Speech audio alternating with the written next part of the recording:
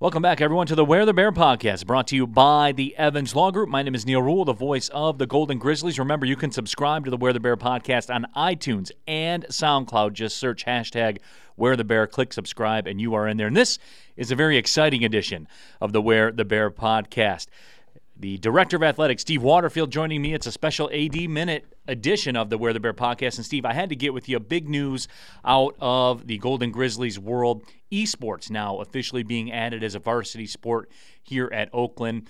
And, Steve, tell me this isn't – you and I had this discussion before we came on the air. Your sons they weren't the motivating factor for this. Are they the ones behind the scenes, I guess, pushing the buttons? Davis and Austin Waterfield are not the motivating factor. They helped confirm to me, though, the fact that esports is really where it's going to the next level. I think as your kids can kind of confirm for you. So, no, it was exciting. Friday announced the first varsity team, D1 team in Michigan, to have an esports program within athletics, and a lot of great media coverage of that for the university. So it's exciting. It's the wave of the future, and I'm glad Oakland University has kind of planted the flag at the front of that wave. And that's exactly where I wanted to go with this in our discussion, because I guess the biggest question that I would see on social media from the common sports fan is why esports? And I think you really hit the nail on the head, and this is a bit of a repetitive theme that we will have.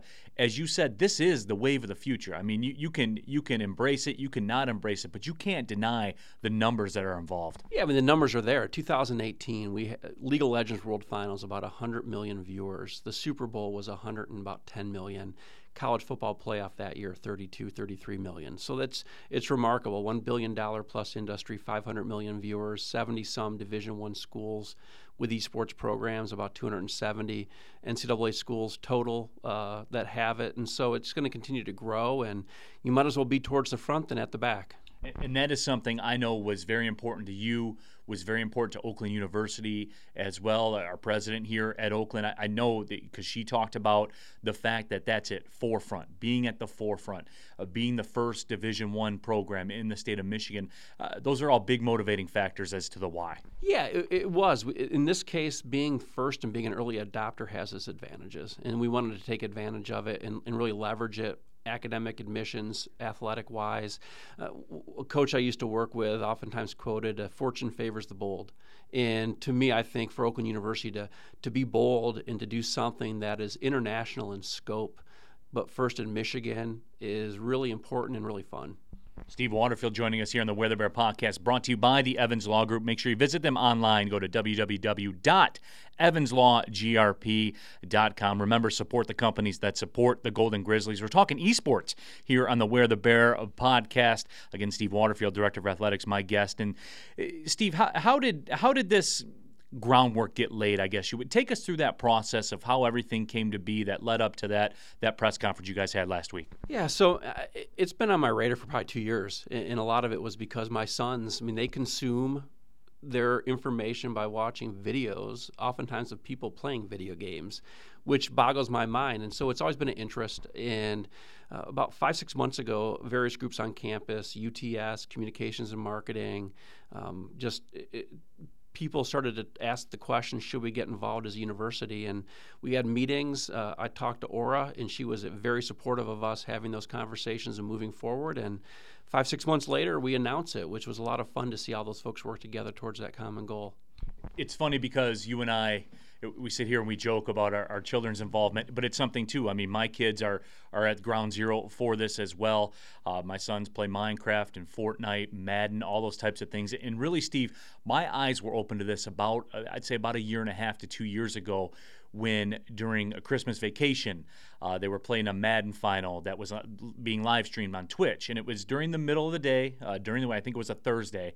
And I looked down at that viewership count because that's the business I'm in. So I looked down at that viewership count, and it's Thursday during the day. It's about 11 a.m. Eastern. So keep in mind, it's 8 o'clock out on the West Coast. There's 26,000 people watching this Twitch stream on a Thursday of two guys playing Madden. I mean, again, I just keep going back to that. you can be for it, you can be against it, it can be something you're comfortable with, not comfortable with. The math is the math. The viewers are the viewers, and this is something that could be at the forefront of huge, tremendous growth opportunities for the Golden Grizzly brand. It does, and you're right. I mean, you can't ignore the numbers. I mean, the numbers are the numbers. It's 24/7, 365, and it allows us a way to brand the university, brand athletics, potentially create revenue streams, and there's a lot of intrinsic value, enrollment growth, connections on the student body, with athletics, with each other, with a common kind of esports goal. And I always go back to, I went to the pizza shop as a kid, and I would play Pac-Man and Donkey Kong with buddies, and we'd put quarters into it. Technology and society evolves in the sense that now they don't have to do that. They can be in their house but play with 7 people in 7 different places, maybe around the world, and have that communication camaraderie and play video games. So it's just a kind of a result of how technology is advanced. And that is something to me too. And again, I'm not trying to persuade anybody's thinkings or anything like that, but the fact of the matter is this: esports and the reputation from maybe a past generation or somebody looking from the outside in would say that discourages communication between kids, and why aren't they out in the park playing and all those types of things. But I'm of the belief, and Steve, I don't know exactly where you fall in, but I'm of the belief where it's the exact opposite of that, where you said it can bring kids together from around the world, really, if you think about it, and they have to communicate, they have to verbalize, and they have to think of strategy on the spot.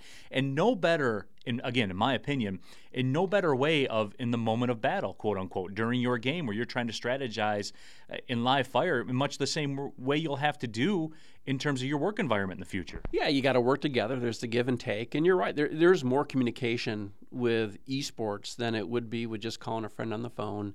With phones now, just texting back and forth. It is remarkable.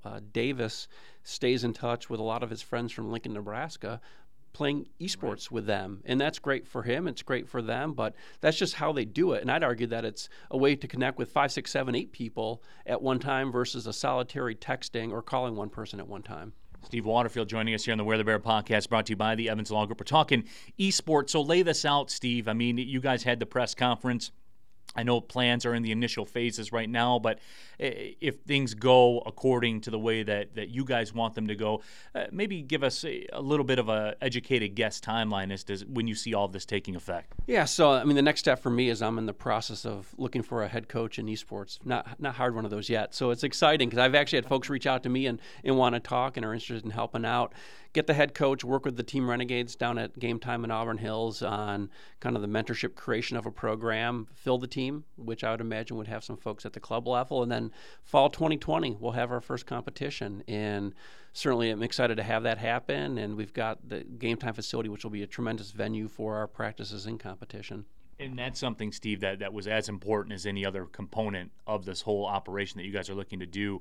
When you can partner, especially in the community, especially in the local community, I know that's something that'll work out for both sides. Yeah, I mean, it's a great story. Local team, local community, connected with a local university, and they have expertise. I mean, they're an internationally renowned esports program team, and to have that mentorship, information, expertise, support for our team is remarkable. It'd be akin to having pick a professional sports franchise working with one of our college teams right now. So it's a huge win for us.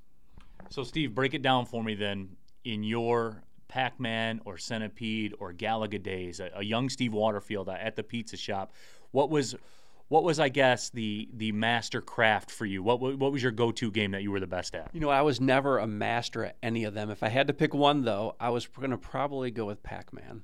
I would go with Pac-Man, and we had the old Atari thing, and you'd burn out those joysticks, and it would do that. But I'd go Pac-Man, and then, oddly enough, Centipede. Yeah, a very appreciated game, in my opinion. Yeah, certainly. You had the trackball on the arcade machine and stuff like that. Take me through your power pellet usage in Pac-Man. Were you a guy that kind of zipped around the corners and ate up all the ghosts, or were you more? I was a little more strategic with it, where I would wait in the corner right under the power pellet. Then when the ghost got close enough, then it would be open season. You'd wait, and then you'd get them. Yeah, you'd get them all to kind of. But you have to be willing to maybe run the risk of getting it. So you'd wait, get the power pellet, and then just Gobble them up. Go for it. Absolutely. Well, Steve, we certainly do appreciate the time. A big thank you for carving it out. And I know we're going to reconvene on this subject as things happen. And again, just thanks for the transparency. Appreciate catching up with you. Absolutely. Look forward to doing it again. Remember, you can subscribe on iTunes and SoundCloud. Just search #WearTheBear on either format. Click subscribe, and you are in there. For the Director of Athletics, Steve Waterfield, my name is Neil Rule. Thank you for listening to the Wear the Bear podcast, everyone. Well, see you later.